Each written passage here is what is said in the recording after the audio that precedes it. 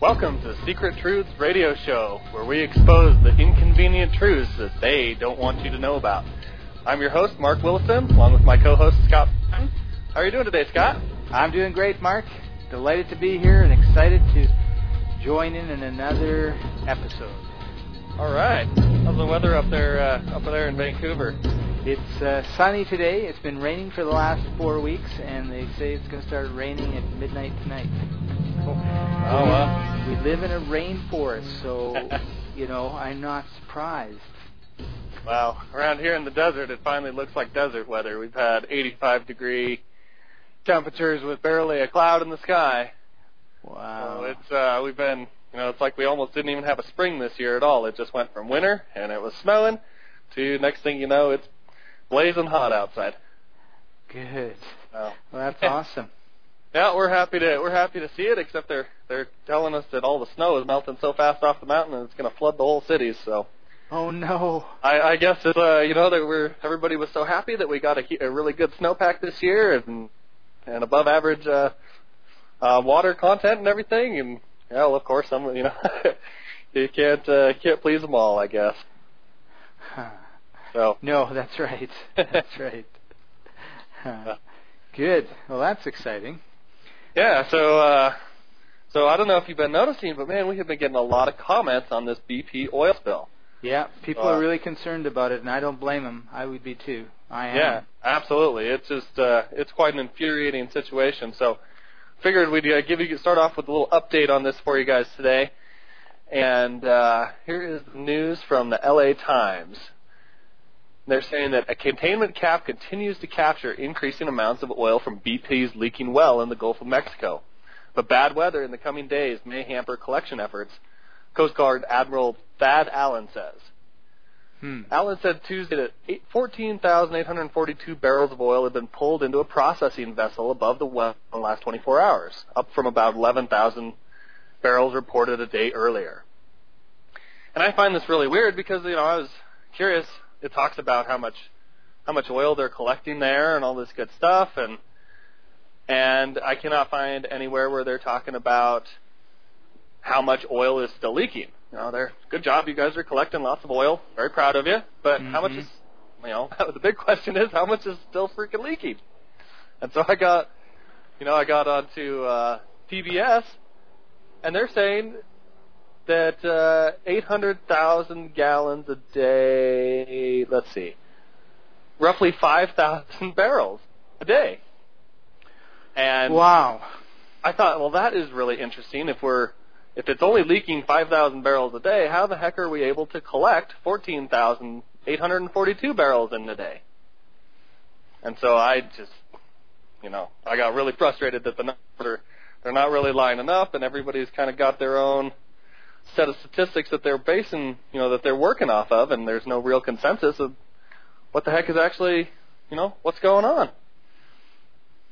So, and of course they got storms bad weather expected for the next few days, and so that's not going to help their situation, and it's just, it's going to inhibit all the all the capturing efforts, obviously, those pipes floating around in the water down there with all the seas getting stirred up with the storm is, that's going to be hard to maintain the control over that.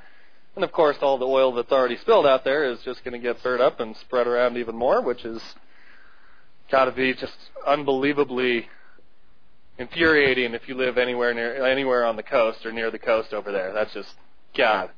Yeah, you wonder how that's ever going to get cleaned up. Yep. And there's another...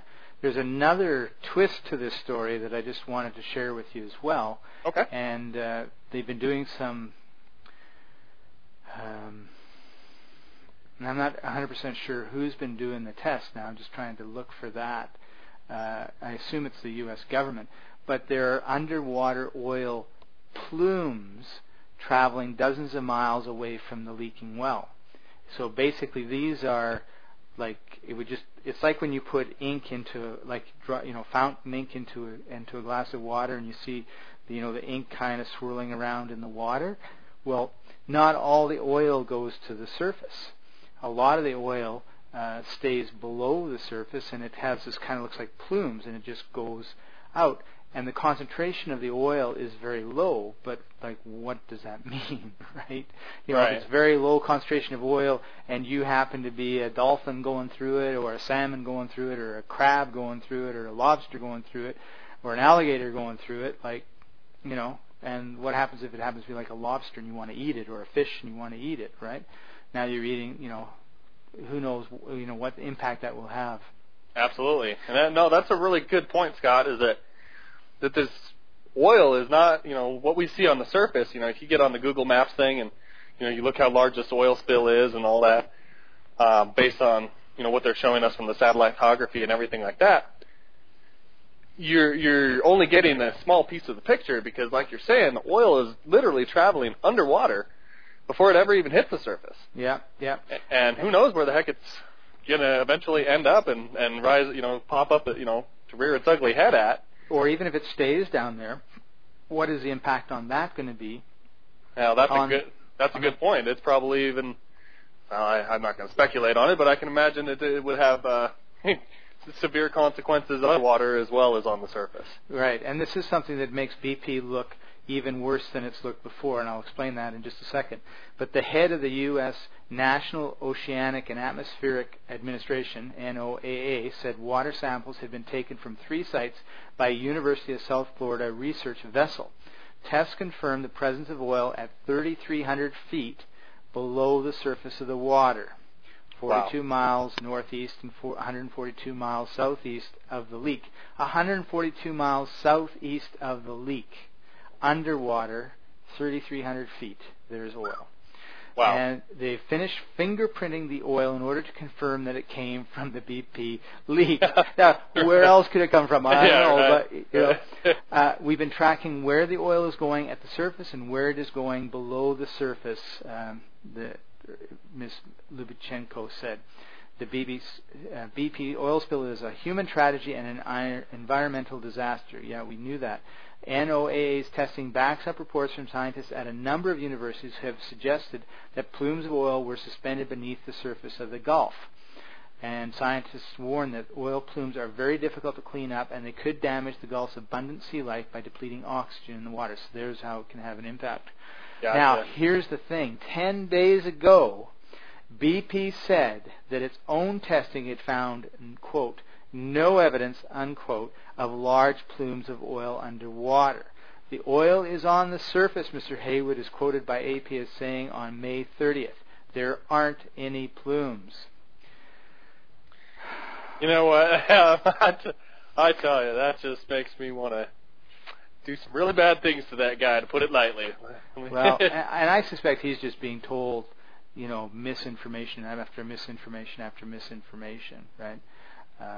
But yeah, he doesn't appear to have it all his ducks in a row. That's for sure. No, and you'd be thinking that they'd be just like, okay, you guys, like, what is it? Let's. I mean, it's just more egg on there, and it's just, to me, it just proves that you cannot trust them. You know, it's like the kid with his hand in the candy jar saying, "Oh, I'm taking candy." You know, that's exactly right. You know, stand in the corner there put a dunce hat on or whatever, right? You know, that's good. That's what we should have. All our listeners, you know, we need to put up a little online petition or something that every time we see Tony Hayward on TV, he needs to be wearing his big old pointed pink dunce hat. Yeah, that's right. That's right. Because everybody, I mean, he's just, as anybody who was listening last time heard, we are just shocked that he's still in charge of BP, and we're just as utterly shocked that BP is still in charge of cleaning up this spill. I'll tell you, you know, Mark, I think there's nobody anywhere in the world that would not get up and applaud if the U.S. military just seized the friggin' thing. You know, absolutely. I mean, the Taliban. I was going to say they've never done anything so bad as this, and I think some people would agree with me and some people would argue with me. But I mean, really, this is worth invading the Gulf of Mexico to stop. Yeah, I mean, if it hadn't been a terrorist attack, you know, I think that's a good, you know, you kind of hit on something I hadn't thought of before. But, you know, let's suppose that this was a terrorist attack, and they actually planted bombs on this, thing to create this disaster intentionally. Obviously, we'd have a military response in that situation. Yep. And, we'd have ships and admirals and, all the engineering people and everybody coming together with the entire might of U.S. military to, solve the problem and hold to justice the people that did it in the first place.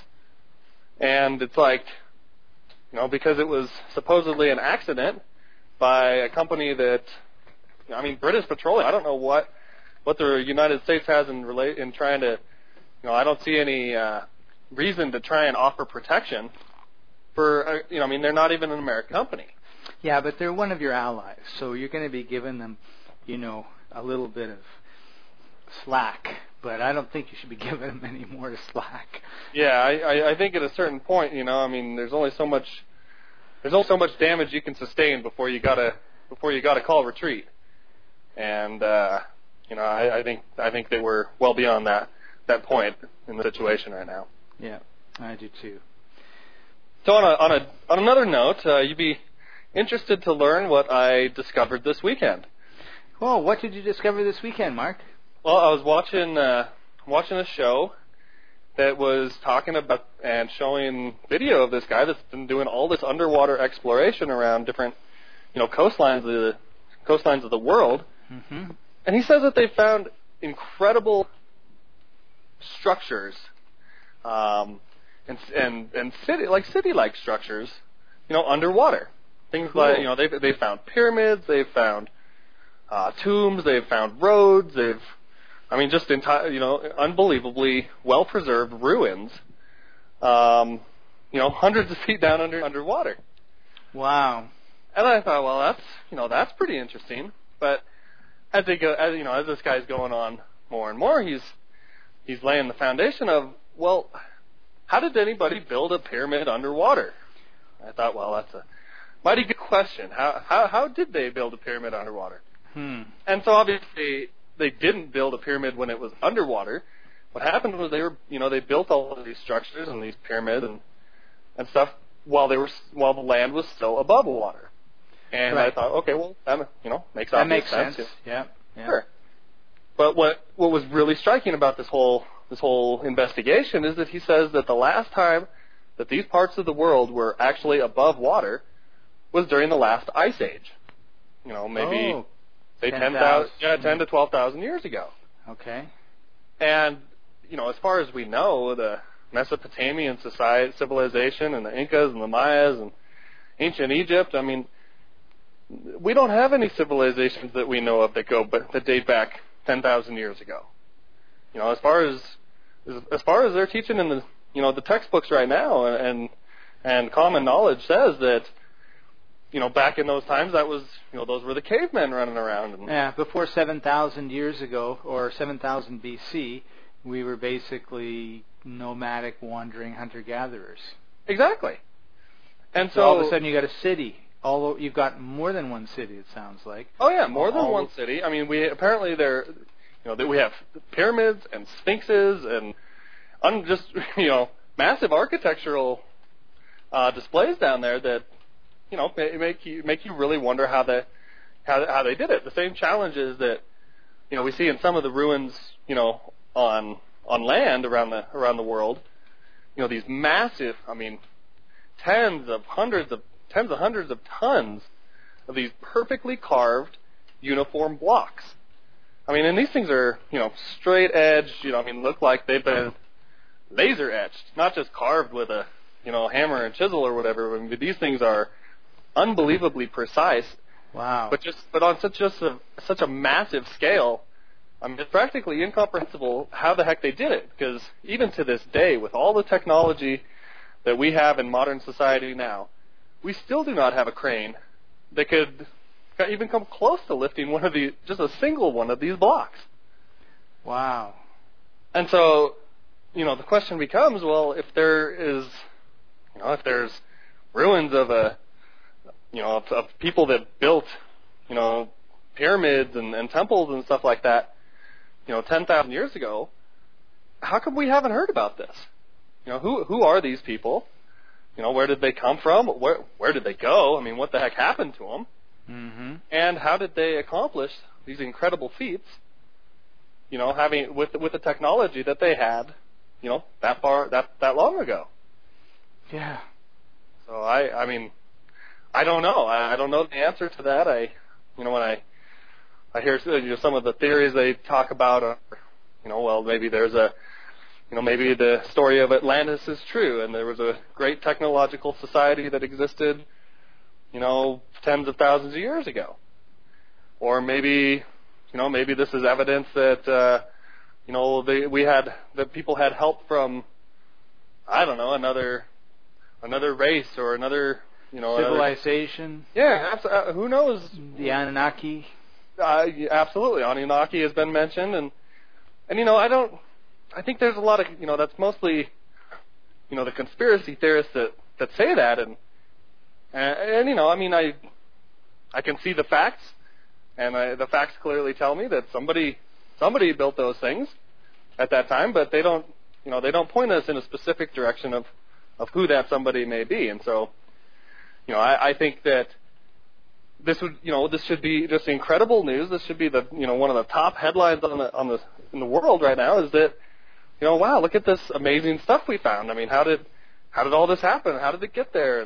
And what kind of technologies are available or potentially possible that we're, either have forgotten about or have yet to discover.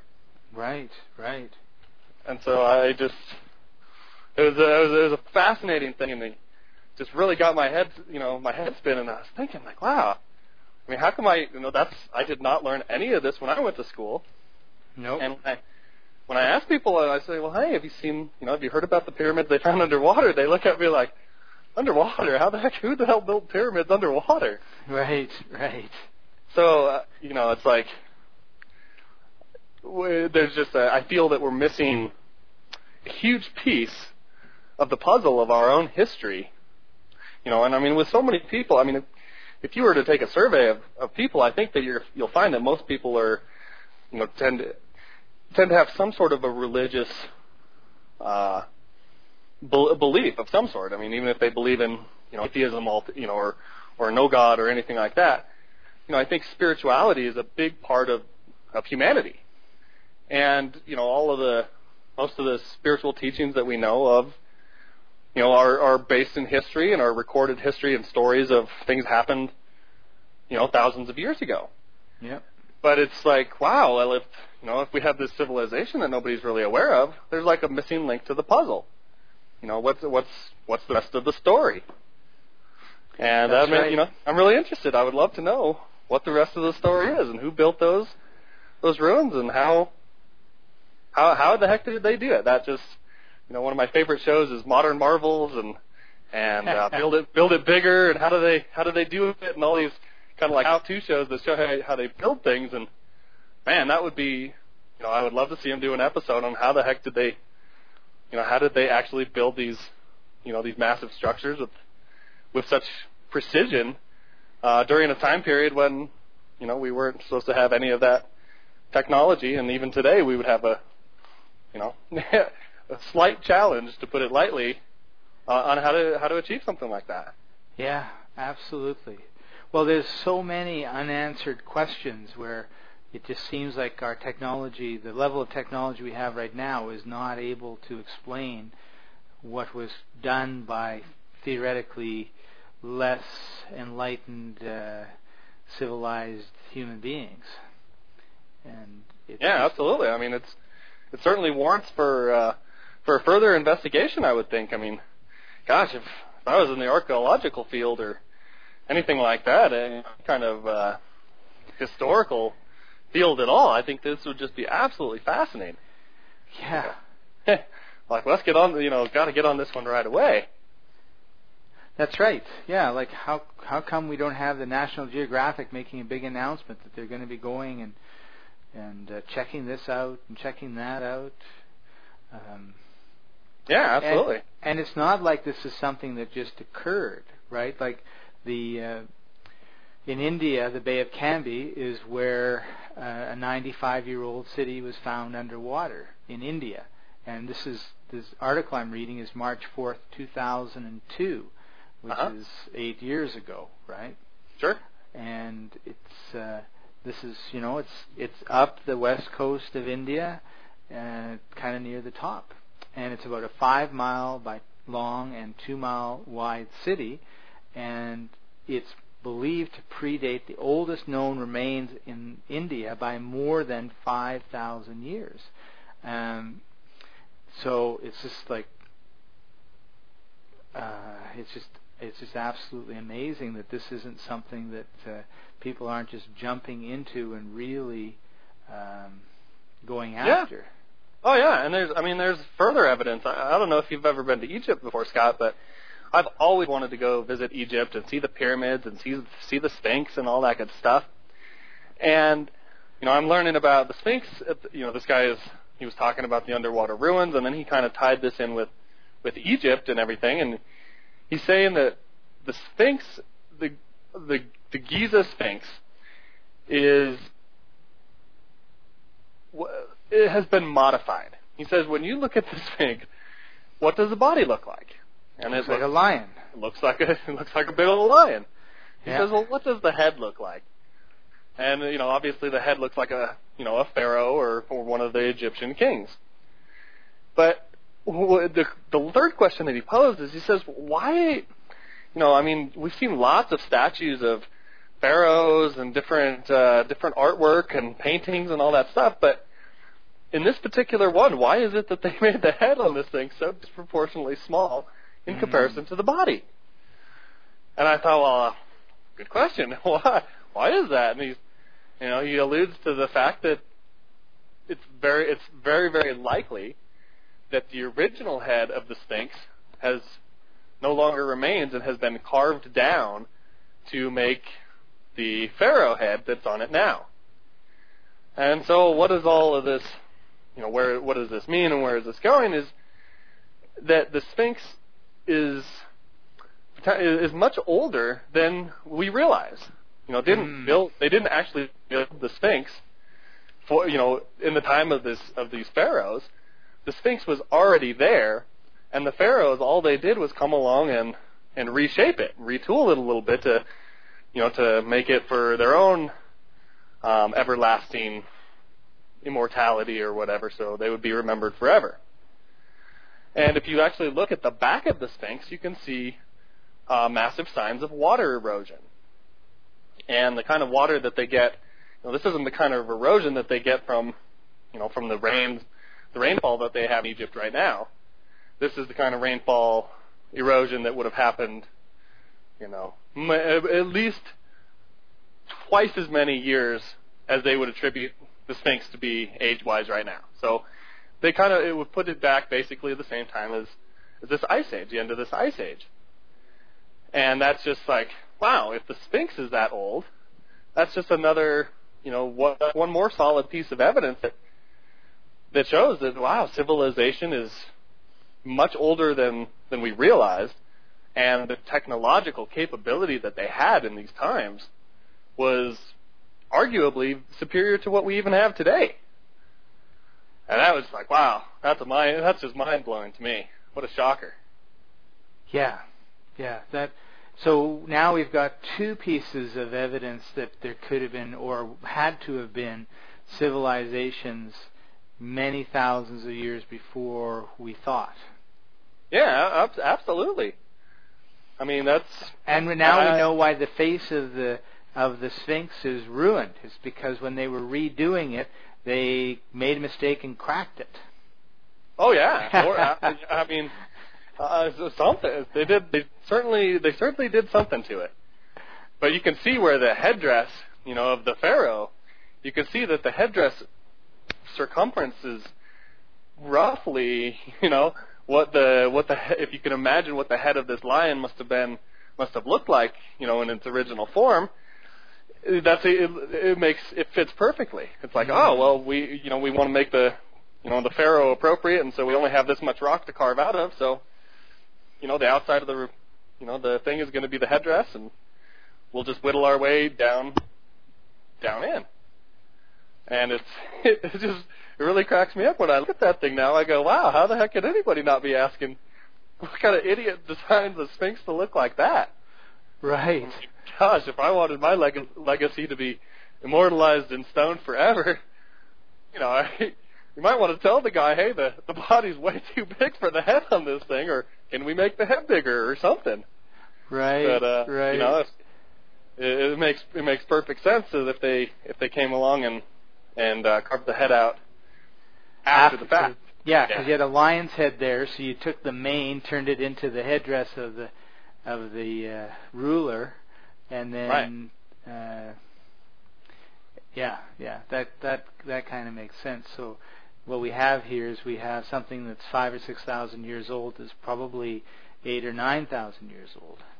Absolutely, yeah, absolutely. And when it kind of makes sense if you look at the idea of a lion, and you look at where where the Sphinx is actually pointing to, and you go back in time to if you batch up the constellation that I don't know if you're aware or believe in this, but apparently the Egyptians are very they were very competent astronomers, and they very much paid attention to the movement of the heavens and the stars in the sky. Yeah. And so one of the things that that people refer to frequently is that the alignment of the pyramids is aligned to look like the stars in Orion's belt, for example. Yeah. And so, okay, well, if that's said, well, you got the Sphinx pointing to the east there, and so if you watch what constellation comes up, during the time when the Sphinx was supposedly built, well, it's not a lion. Age of Aquarius, I believe, is... No, we're in the Age of Aquarius now. It wouldn't have been Pisces. It would have been, I think, Taurus. Taurus, exactly. It would have been. They wouldn't have built a lion. They would have built a bull. Yeah. And so they said, all right, well, let's look at the, if we try and correspond the water erosion markings on the Sphinx to the time frame, and then let's go back and look at what the astrological, alignment would have been at that time. Well, then the lion and Leo fits in perfectly. That's right where the Sphinx is pointing to in the east when the sun rises. Wow. And it's like boom, there it is. And so it's just like, wow, it's kind of makes a lot. It makes a lot of sense that the Sphinx is way out of place for being 2,500 BC or anything like that. I mean, it had to. But if it was around 10,000 BC, it'd be facing in the right direction. It'd be pointing. Yeah, absolutely. Everything would line up just perfectly for the symbolism of Leo. Huh. I thought, wow, cool. I've looked into the pyramid thing a whole bunch of times, and I've never seen anything like this. I just thought, wow, that is fascinating. That silly little head on the Sphinx is very silly and inappropriate and out of place. And somebody had a big ego. Yeah, certainly for the time of the pharaohs, I think all those guys had a huge ego. Well, they sure would have. I was going to say, imagine having all the thousands of slaves, building these, working their entire lives to build these monuments to these pharaohs or whatever. And I was about to say that, and then I thought, well, that's just speculation. Nobody really knows how the heck we built them anyway. So maybe it wasn't, maybe they didn't have to put all these thousands of slave workers into chains and make them do this hard labor. Maybe we had these fantastic technology. They could just levitate blocks of stone and whip them into place, in the blink of an eye. Who knows? Right. But I sure would like to see an increase, some investigation into this. I'd like to, I wish this was more mainstream, and I kind of believe that that's sort of our purpose in exposing all these little inconvenient truths is to bring about, a change that would make this world a better place. Like, just think about if we actually went back and studied how these how did this civilization live, and how did they do what they do, and how did they die out, and just the one piece. If we could figure out how they were able to carve those blocks, those 100-ton blocks of stone, and move them into they didn't just they're not just all along the base. I mean, we're talking these things are stacked on top of each other and built into actual structures. And sometimes the space between the rocks is so fine you cannot even put a piece of paper between the two pieces of rock. So we're not looking at something that was just, here's a chunk of stone, let's put it on here, let's put it on there, let's put it on here. We're not talking about the arrangement on Stonehenge or anything. I mean, we're talking about, even Freemasons would be very impressed, to say the least. Right. And everything we do now with stones like brick, we put mortar between, and a lot of these things don't have any mortar between, and they're more solid than if they did. Pretty much. Exactly. Absolutely, because they're actually physically fitting in place, and how tight they actually fit together increases the strength of the structure, as opposed to mortar, which is just, if you can imagine gluing a bunch of paper, or toothpicks together. That's basically what you have with a bricks and mortar type of structure. Right.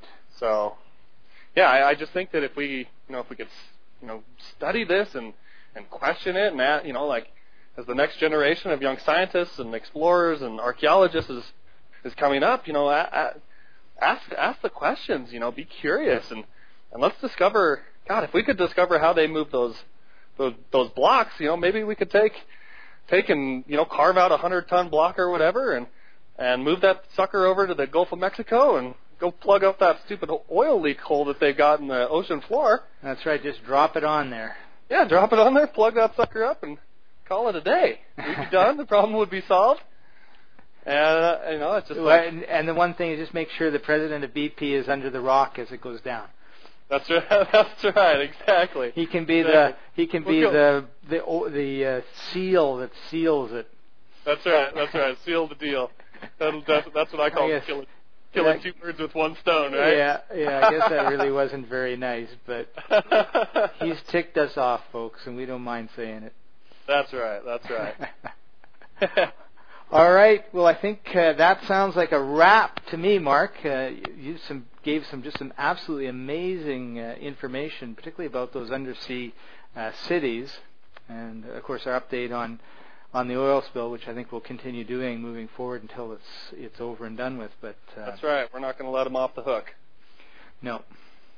Well, that's great. Everybody, please thank you very much for all the comments you've sent in to us. We really appreciate it, and trust me, we're right there with you. We are pissed off about this situation.